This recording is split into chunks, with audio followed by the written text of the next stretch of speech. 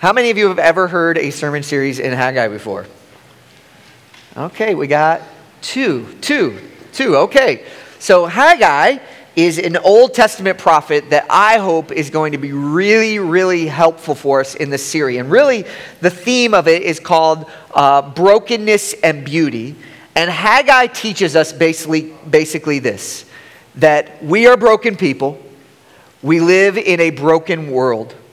But through Christ, there is a pathway to beauty if we trust in his sacrifice on our behalf. So I just pray that over the next couple weeks, the Lord would help us to dig in and see the beautiful gospel message that we see through Haggai's prophecy. So can we just pause and ask for the Lord's help before we dive in this morning? Lord, we do need you. We cry out in dependence that you would meet with us today. Lord, I pray that there would be folks this morning who would just bring their brokenness to you. That they would realize that you can bear it, that you can handle it, and in fact, Lord, that you want it. I pray that we would be honest with ourselves and that you would give us the beauty that is available in Jesus. Lord, meet with us through your Spirit in power this morning. Hide me behind the cross of Jesus. Do what only you can do through your word. In Jesus' name we pray. Amen. So if you look up on the screen there, you have an image there. Everybody see that? That is known as I butchered it. Kintsukuroi. And it means golden repair.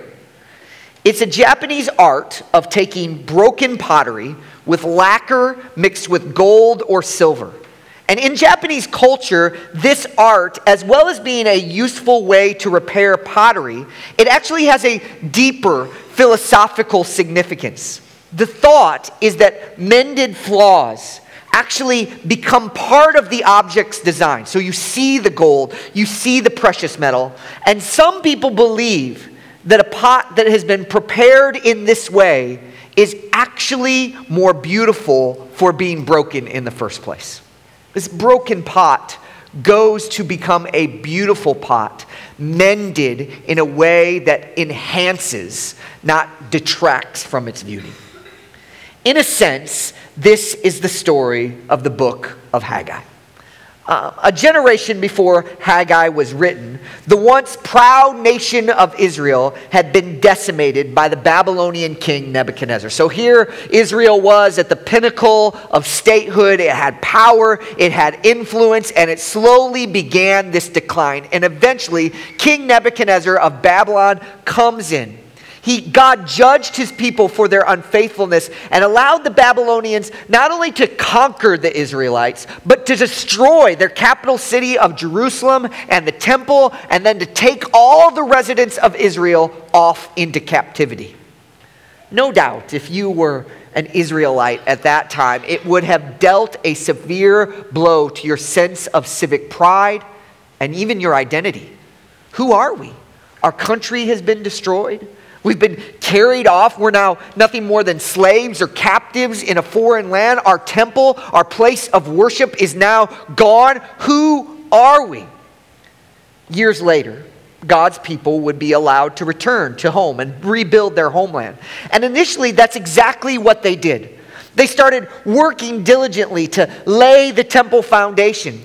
But the beginnings of the new temple were but a shadow of its former glory, causing some of the older Israelites who had seen the old temple to actually weep when they saw it. It wasn't because they were happy that the temple was being rebuilt. They were sad because the temple was so sad. It's just a shadow of what it used to be. Again, this would have dealt a blow to the Israelites' hope. Sure, we're home, but who are we? We're nothing anymore. What is more, once the temple foundation was complete, opposition begins to arise. So they get the foundation done, and opposition comes in at all sides, and soon the work grinded to a halt. So they're home, the foundation's built, but they're not doing anything anymore. As time passed, rather than redoubling their efforts to finish the temple, the Jews abandoned the project altogether. It's as if these people had thrown up their hands and basically says, what's the use? God doesn't care about us anymore. In a very real and true sense, I think you could say about the nation of Israel at the time of Haggai's prophecy is that they were a broken people. Things just hadn't gone the way that they thought they should go.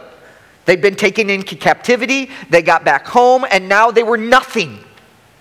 No power, no influence, just simply a sense of brokenness. Have you ever been there? No doubt all of us have, right? Maybe it's the late night phone call informing us of a tragedy that changes everything about our life. Maybe it's the consequence of a foolish decision that has finally come back home to roost. Maybe it's a situation from which there seems absolutely no escape.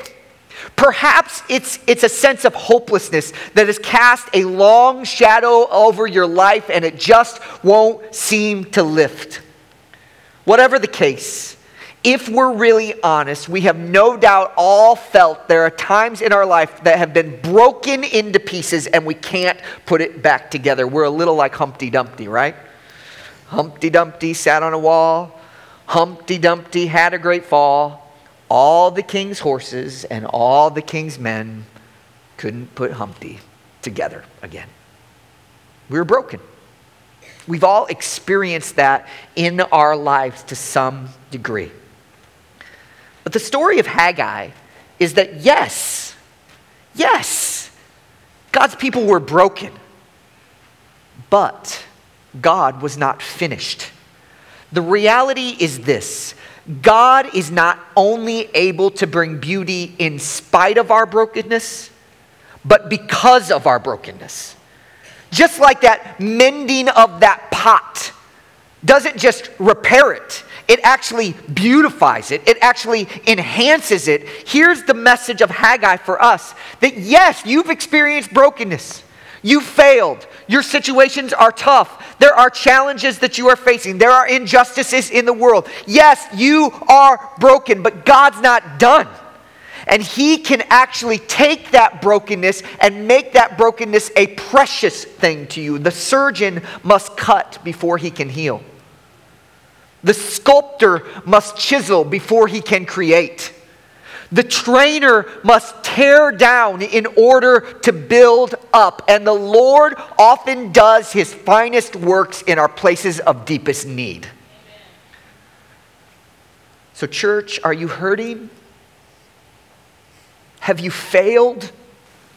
Are you facing a difficult situation? Do you feel like giving up? How many of you have not felt like giving up at some point this week? Nobody say amen. Right? We all have times of like, man, when is this situation going to change? Man, when is my heart going to grow? Man, when am I going to get out of this situation? And we want to just, I'm done. If that's you, then I believe that God has a word for you today through Haggai, and it is simply this: we must bring our brokenness to the Lord. The Lord wants your brokenness. Are you messed up? Good. Because you're the type of person that God wants to mend. He wants to do His golden repair on you and make you better than when you started. Make you more beautiful, not in spite of your brokenness, but because of your brokenness. You may say, Pastor Ryan, that sounds wonderful. But I don't have any idea what that looks like. What does it mean to bring my brokenness to the Lord? I mean, I'm a mess, frankly. And can that really be true? It sounds too good to be true. You just must be talking like a preacher right now. Now, I'll leave those questions for you to answer yourself, ultimately. That's between you and the Lord to answer. But what I do want to do is look carefully at what Haggai chapter 1 says and see that in it, God, in His grace and His kindness, lays out for us this beautiful pathway, this wonderful pathway from brokenness to beauty. So you ready? Do you want to see what God's word says to broken people this morning? Because we're all broken. I need to hear this. I think you need to hear this. Let's just pray that God takes some of these words and meets us in our areas of deepest need, our areas of deepest hurt, our areas where we know that there is something fundamentally flawed about us and we need God to get in there and change things. Haggai has a good word for you. So from brokenness to beautiful, number one, acknowledge the brokenness. Haggai's message begins with a rebuke about the people's indifference towards rebuilding. Remember, God had sent them back to the nation of Israel to rebuild the temple. That was their job. That is what God called them to do. And when they got back, they started building. But then things got tough, and they took a break. And it wasn't a week. Wasn't a month, wasn't a year, wasn't even 2 years. It wasn't even a decade. It was 15 years that the people simply sat idle, and Haggai is not having any of it. Look at verse number 2. The Lord of hosts says this. These people say, the time has not yet come for the house of the Lord to be rebuilt. The word of the Lord came through Haggai the prophet. Is it a time for you yourselves to live in paneled houses while this house lies in ruins? Notice a couple of things here. First, the people were not outright refusing to build the temple. Did you notice this? They weren't saying, no, we won't build, but rather they were saying, it's not time. It's just not time to rebuild the temple at this point. And certainly the Israelites would have had seemingly good reasons for their delay. Perhaps they felt the weight of political oppression. Perhaps the economic strain that was on their fledgling little nation. Perhaps it was even military pressure by the enemies around them. But 15 years had passed and they had not done what God had called them to do. So Haggai cuts through the excuses and asks that penetrating question. Did you hear that question? Let me read it again, verse number 4. Is it a time for you to live in paneled houses while this house lies in ruin? Ouch! Zing! Burn! I mean, Haggai just cuts through the fat and he's like, oh yeah? It's not time? It's not time for the house of the Lord to be rebuilt? Your house looks awfully nice. You've invested a lot of energy and effort in rebuilding your lives, and you have been unconcerned about what I have called you to do and worshiping me. Here's the idea. We can dishonor God without denying him, friends. The Israelites were orthodox. They talked a spiritual game, but they did not own their brokenness. Here's what I mean by that. They did not acknowledge that they were living in disobedience and they had deceived themselves into believing that they were okay.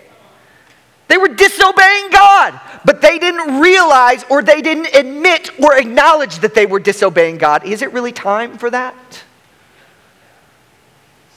But should we be surprised by that? Who of us have not delayed obedience to the Lord with godly sounding language? I just don't have peace about that. Listen, if God's word says it, you don't need to have peace about it. You just need to do it. If the Lord speaks, remember the old commercials? E.F. Hutton speaks and people what? When God speaks, we are supposed to listen. I don't care if it's your season or not. When God speaks, we listen. How many of us have ever been exuberantly worshiping the Lord on Sunday? Oh, we got our hands up. We give the Lord our hand clap of praise.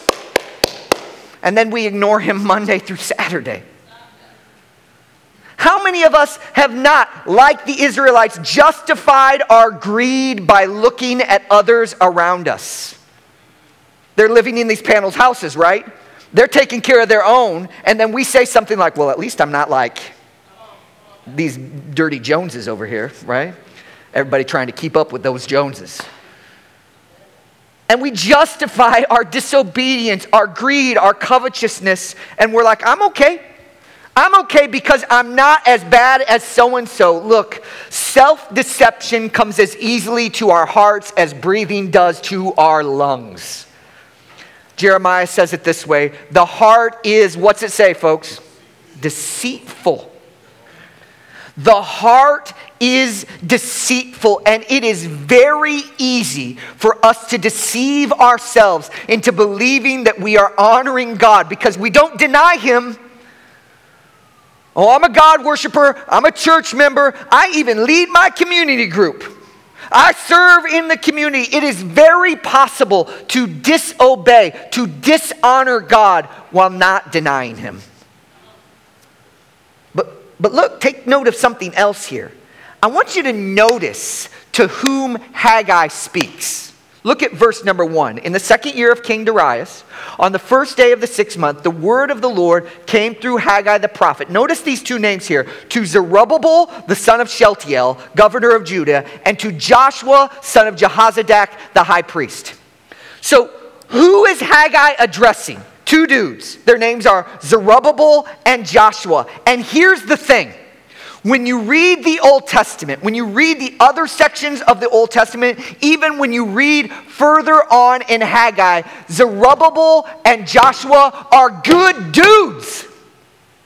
They are godly people. In some ways, when you read the story of the return, Joshua and Zerubbabel are downright heroic.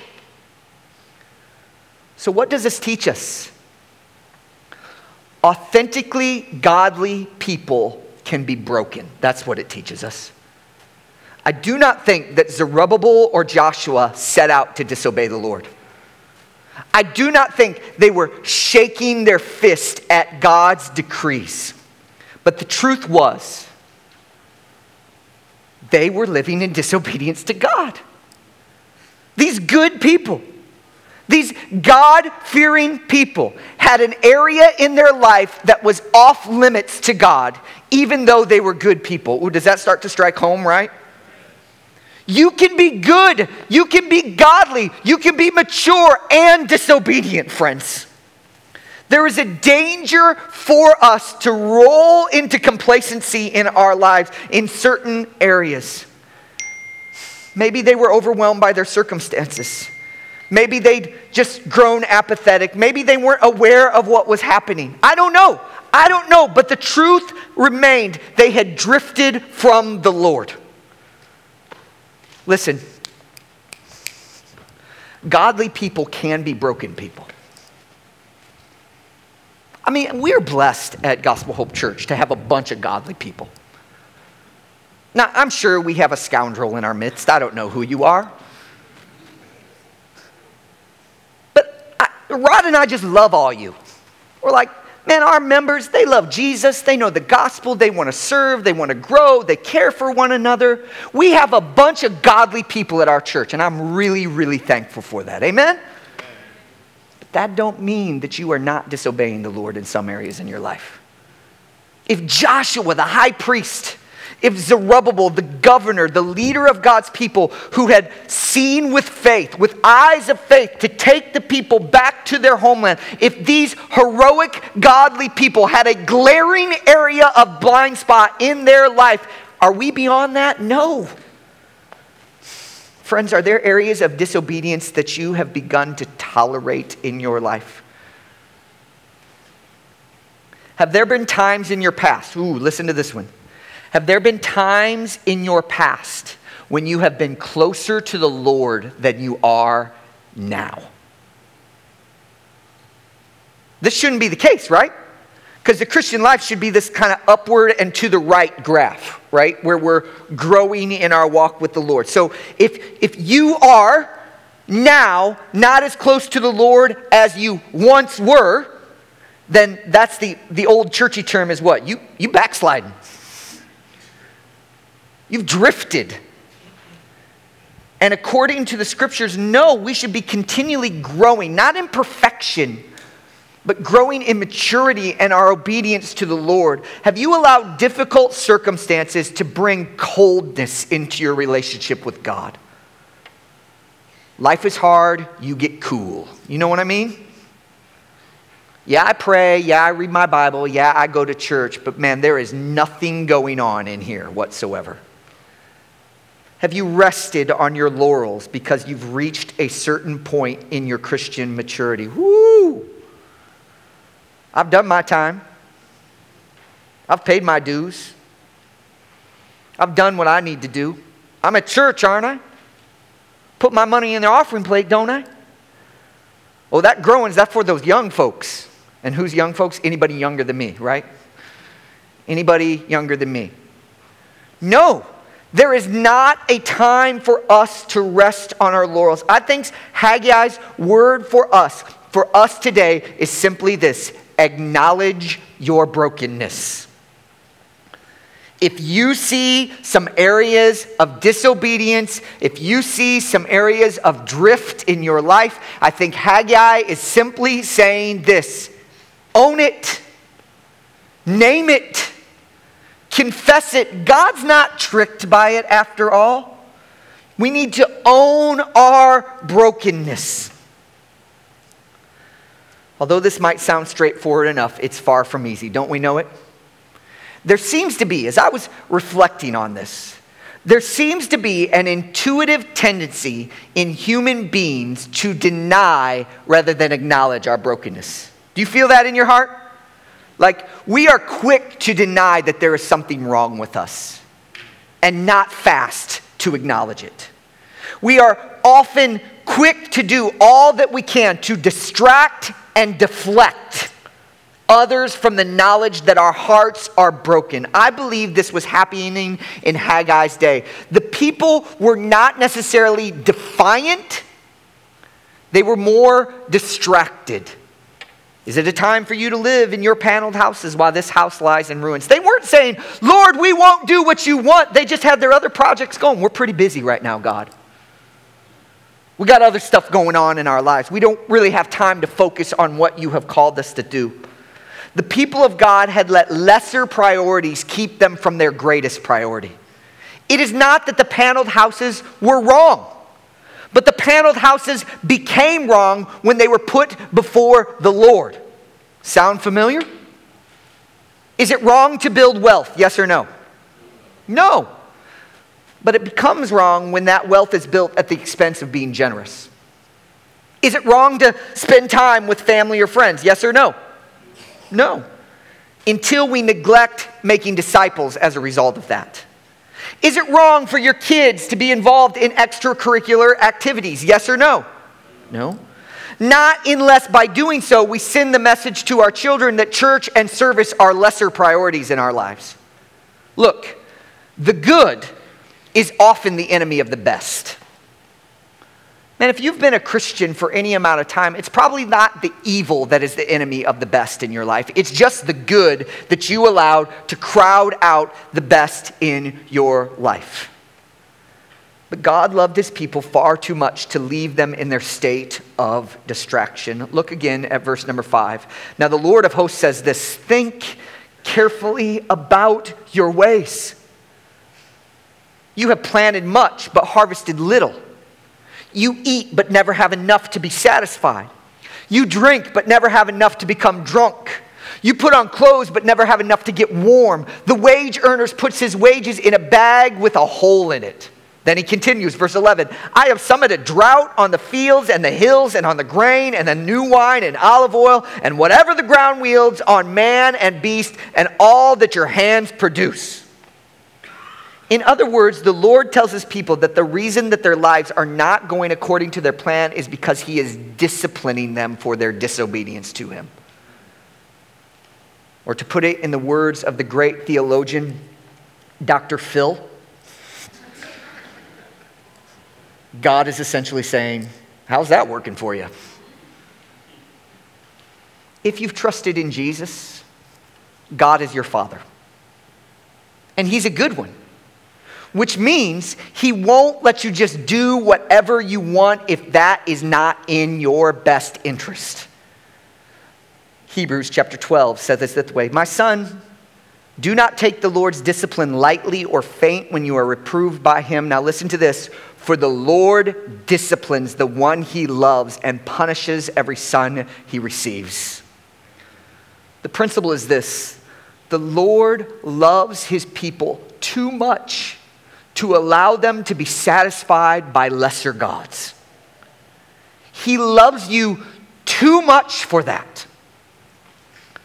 And suppose after church, Felicity, my 4-year-old, was running towards the parking lot where cars were coming. And you're standing there beside me and you say kind of urgently, "Do you see Felicity?" And I look at you and I say, "Yes." And you say, "Aren't you going to stop her?" To which I said, "No. If I told her she was doing something wrong, that would make her uncomfortable." You would say, "You're a terrible parent." Why? Because my role as a parent is not simply to protect them from discomfort, but to do what is best for them. And what is best in that situation is to say what? Stop! Urgently, loudly. I might embarrass her in front of her friends. But that's okay. Why? Because I want what's best for you. For her, that is. And God wants what's best for you. And sometimes the reason that things don't go the way we want them to is because God is saying, "Hey, we're taking a little trip out to the woodshed, unfortunately. My child, I love you too much to just let you go your own way." God is more concerned about your holiness than he is about your comfort.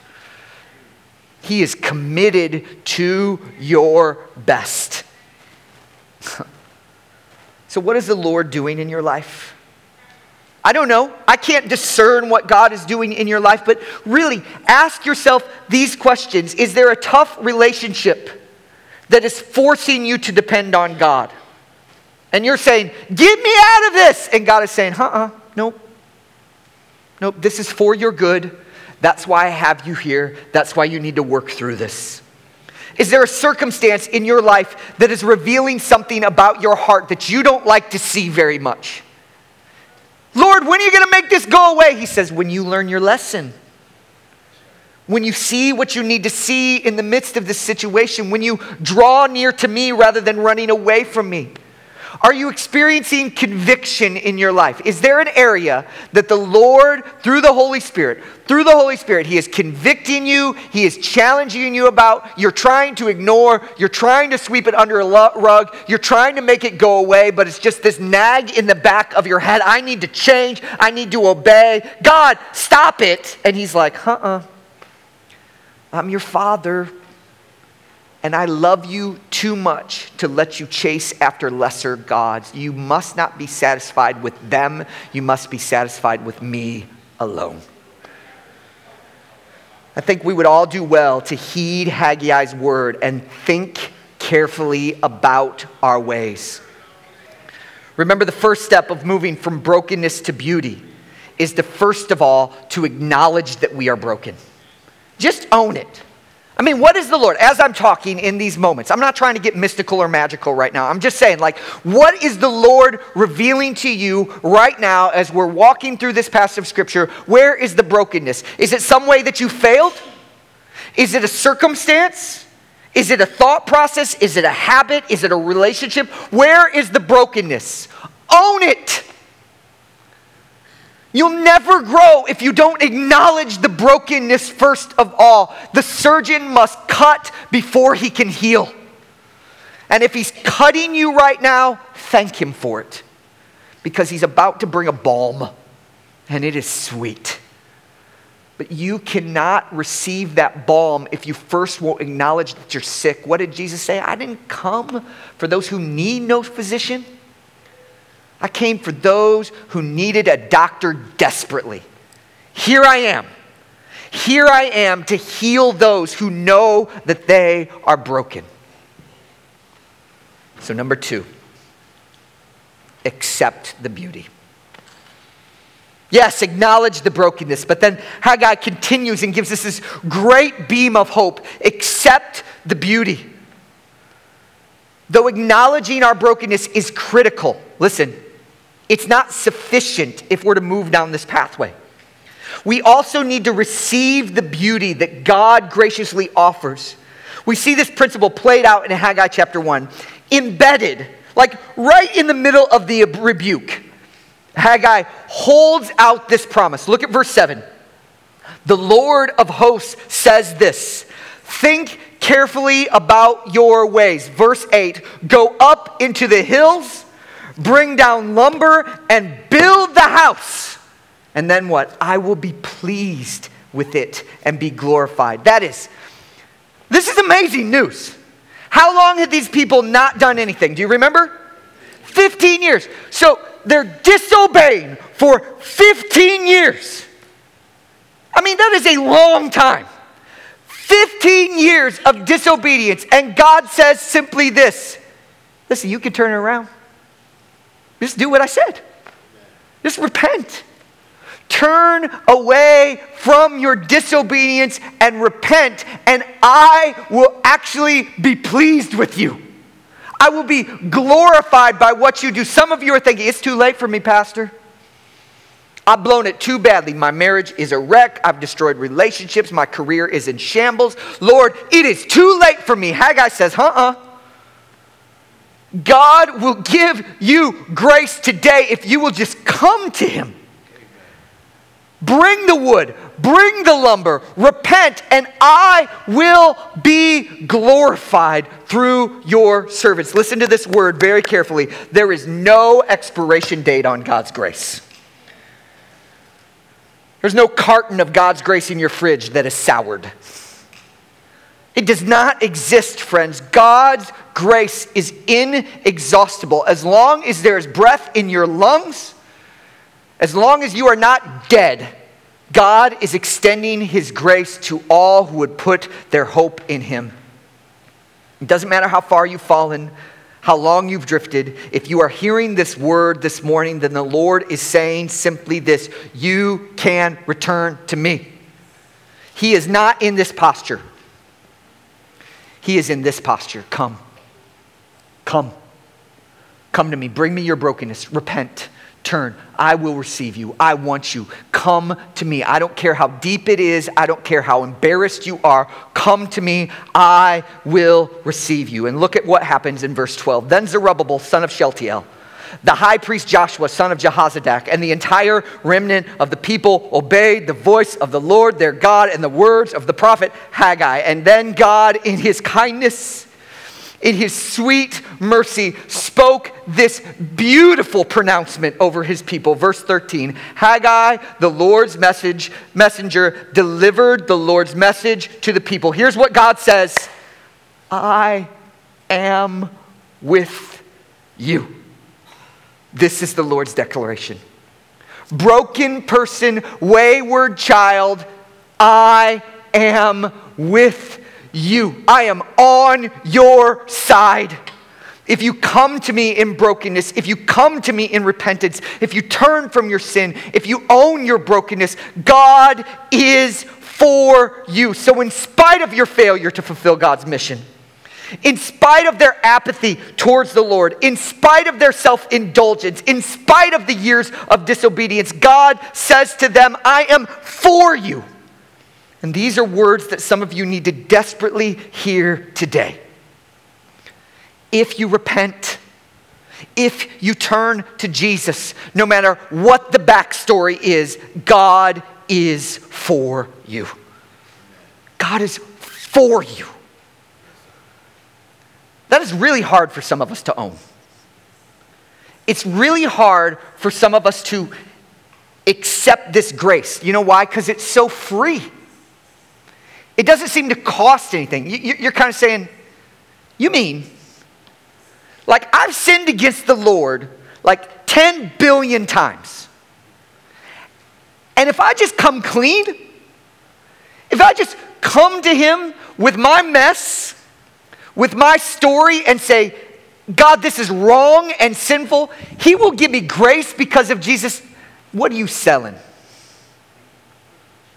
That sounds like a pipe dream, man. You also got a used car in the back you want to give me? You know, that's very natural for us. I think many of us have adopted what I would call an Imagine Dragons theology. You know the song Demons from a few years ago? So Imagine Dragons song is wildly popular, and it goes like this. They say, "Don't get too close. It's dark inside. It's where my demons hide. It's where my demons hide." I think that's the mantra of our culture. Hey, don't look too closely. Don't get too close to me.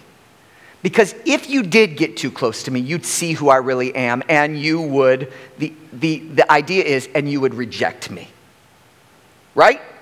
If you get too close and see my heart and see what I'm really like, you would reject me. If you saw what I really am, all would be lost. But as is usually, or I should say always the case, Scripture speaks a better word.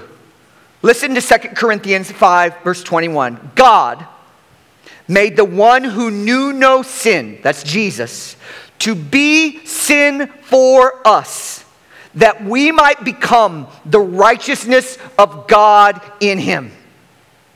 So on the cross, Jesus took all of our brokenness. I mean, imagine that right now. That thing that you're thinking about, those ideas, those thoughts, those actions, those deeds, that brokenness. Think about Jesus hanging on the cross, and he says, "Give me that, all of it." And he stretches out his arms, and God wrecks him. God pours out his wrath on Jesus for your mess. And that's just half the story. Because when we trust in that sacrifice, Jesus doesn't just take our brokenness, we get his righteousness. So God says, up from heaven, he looks down at Travis Sinful Walker, not really his middle name, and says, "Travis, because you have trusted in me, on the cross, I look at all your brokenness on Jesus, and I choose to turn and look at you as if you were Jesus himself." Can you imagine that? Can you imagine the profundity of that work? It is beyond our wildest imagination. It is too good to be true, but it is true. The sinless Son of God became our sacrifice. He took all of our brokenness to make us beautiful. Jesus did get too close. Jesus did look inside. And the demons couldn't hide, they fled. Brothers and sisters, Christ looks at you in all of your messiness, in all of your brokenness, and he says, "I want you anyway. And I have made atonement for that mess." It does seem hard for us to receive at times that Christ would extend grace today. Perhaps it's tough for you to take that. Let me give you an analogy, maybe it would help. Let's suppose one of my kids, let's say Selah, she's 7, was in my office and playing around, and she broke something that was precious to me. Say she's playing in my office and she breaks a picture from Trish and I's wedding, and the frame gets shattered. So she brings me that shattered picture frame, and she says, "Daddy, I'm so sorry. I broke your frame. Will you forgive me?" And sure, I'd be disappointed. Sure, I'd be sad. But what would I say? I say, "Of course, sweetie. Yeah, it's okay. It's okay. Daddy forgives you. Let's take that and we put that in the trash." So in the trash it goes. So the next day, Selah shows up again, and she's got that picture frame. She went down in the trash and dug it back out. And she brings it to me, and she says, "Daddy, I'm so sorry. I broke your picture frame." Now, at this point, day 2, I might be like, "Oh, that's cute. You know, it's just a 7-year-old being cute. Oh, of course, I forgive you. Honey, let's go put it back in the trash." So back it goes. Third day, she comes, picture frame in hand. Daddy, I broke your picture frame. I'm so sorry. Will you please forgive me? At this point, I'm kind of like, okay, honey, let's a little more forceful. Okay, Daddy forgives you. It's okay. We already talked about this. Daddy forgives you. Let's stop getting it out of the trash. Put it back in there. Day 4, she comes. She brings me that broken picture frame. Daddy, I'm so sorry I broke. Let me stop you right there, honey.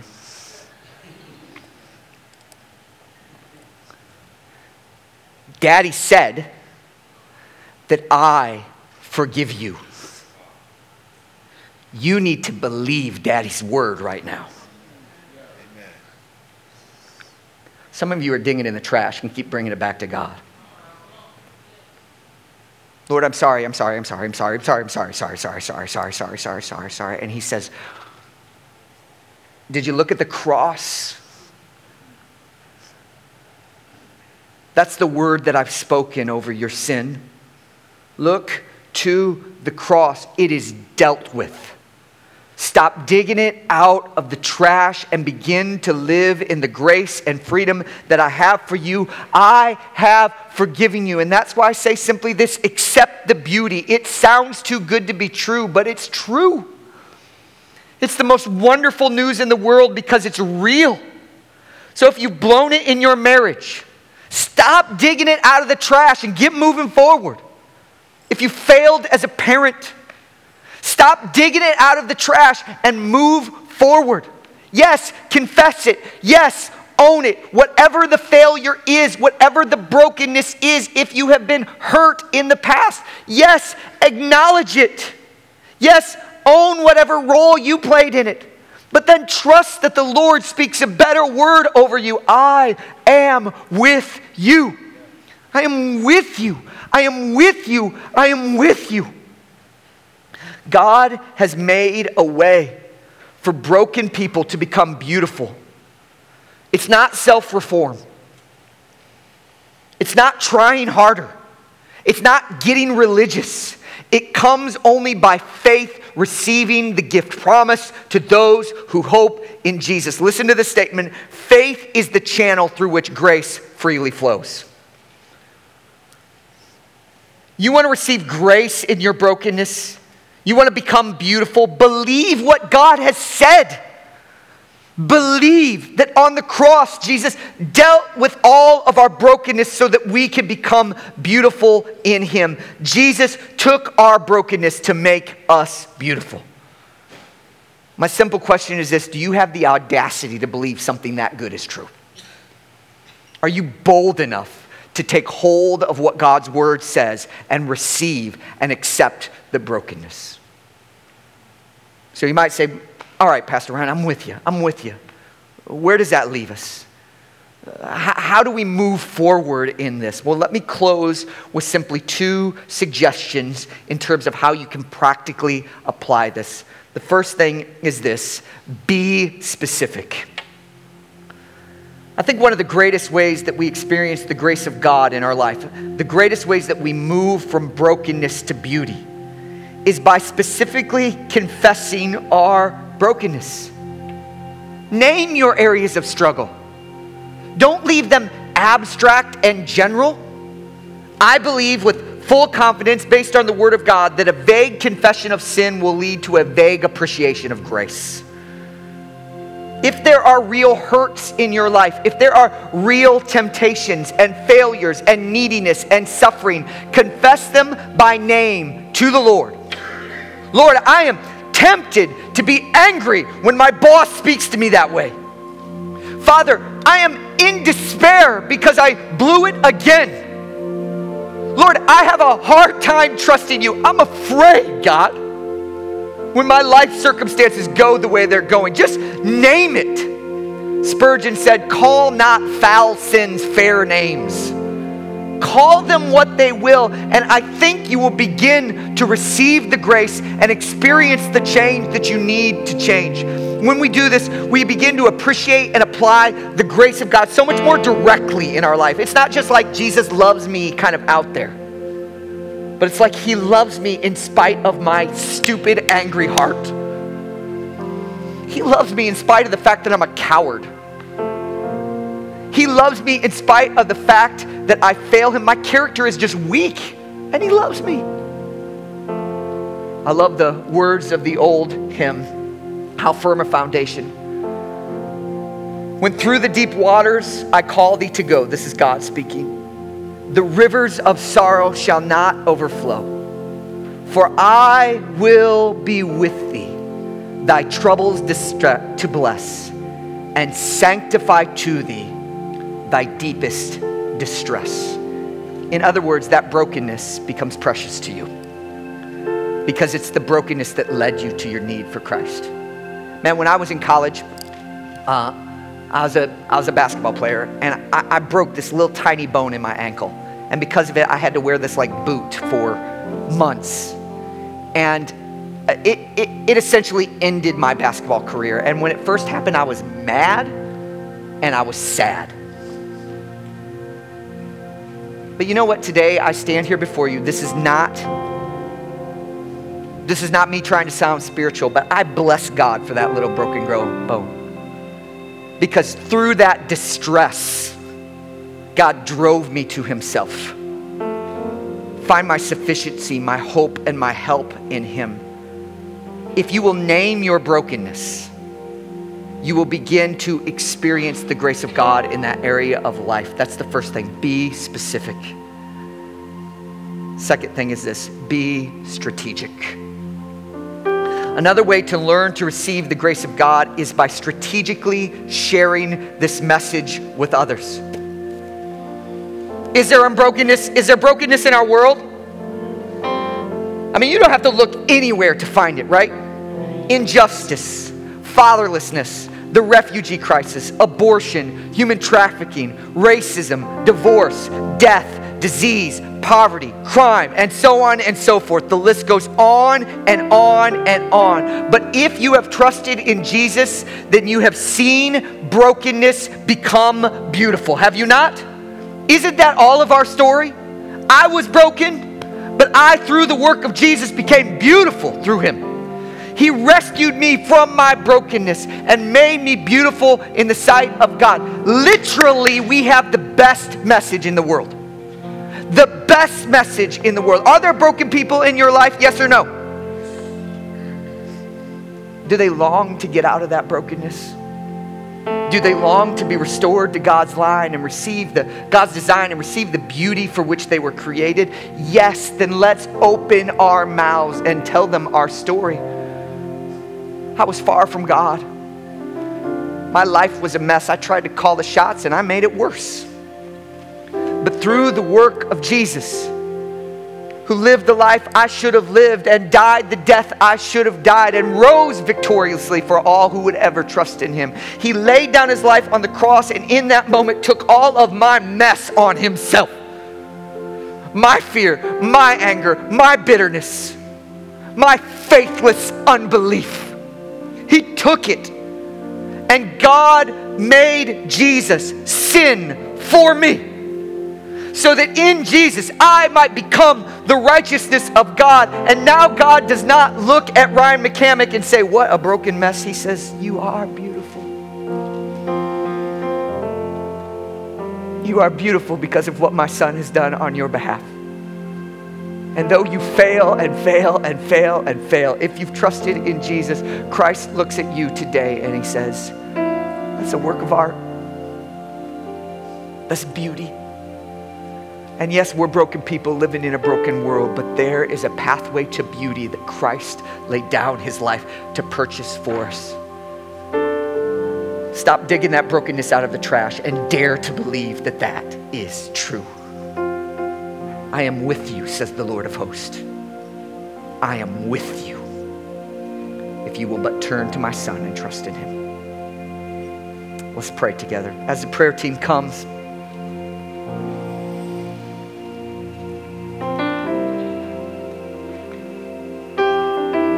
I just want to encourage you this morning to name your brokenness.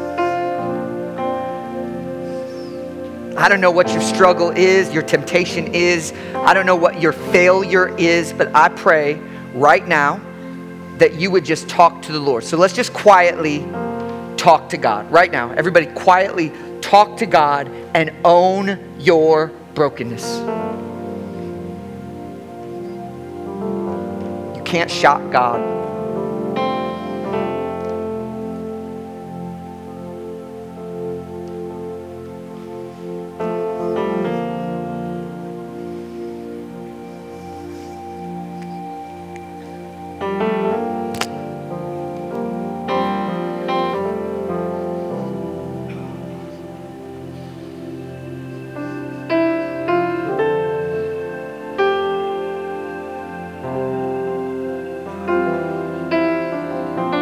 Just tell him.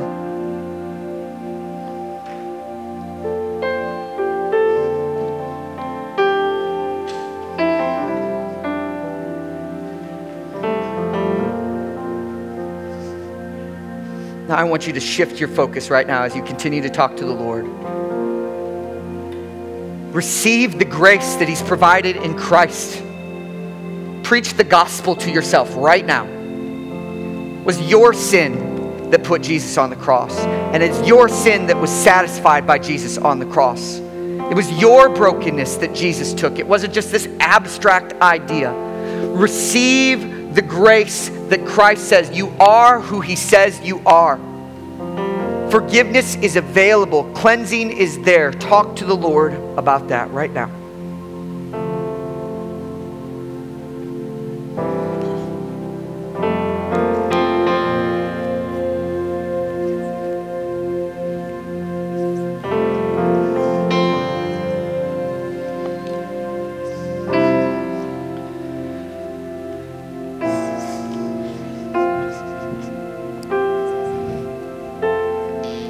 Oh, Father, help us to receive the grace that you have provided in Christ. In the precious name of Jesus, we pray. Amen.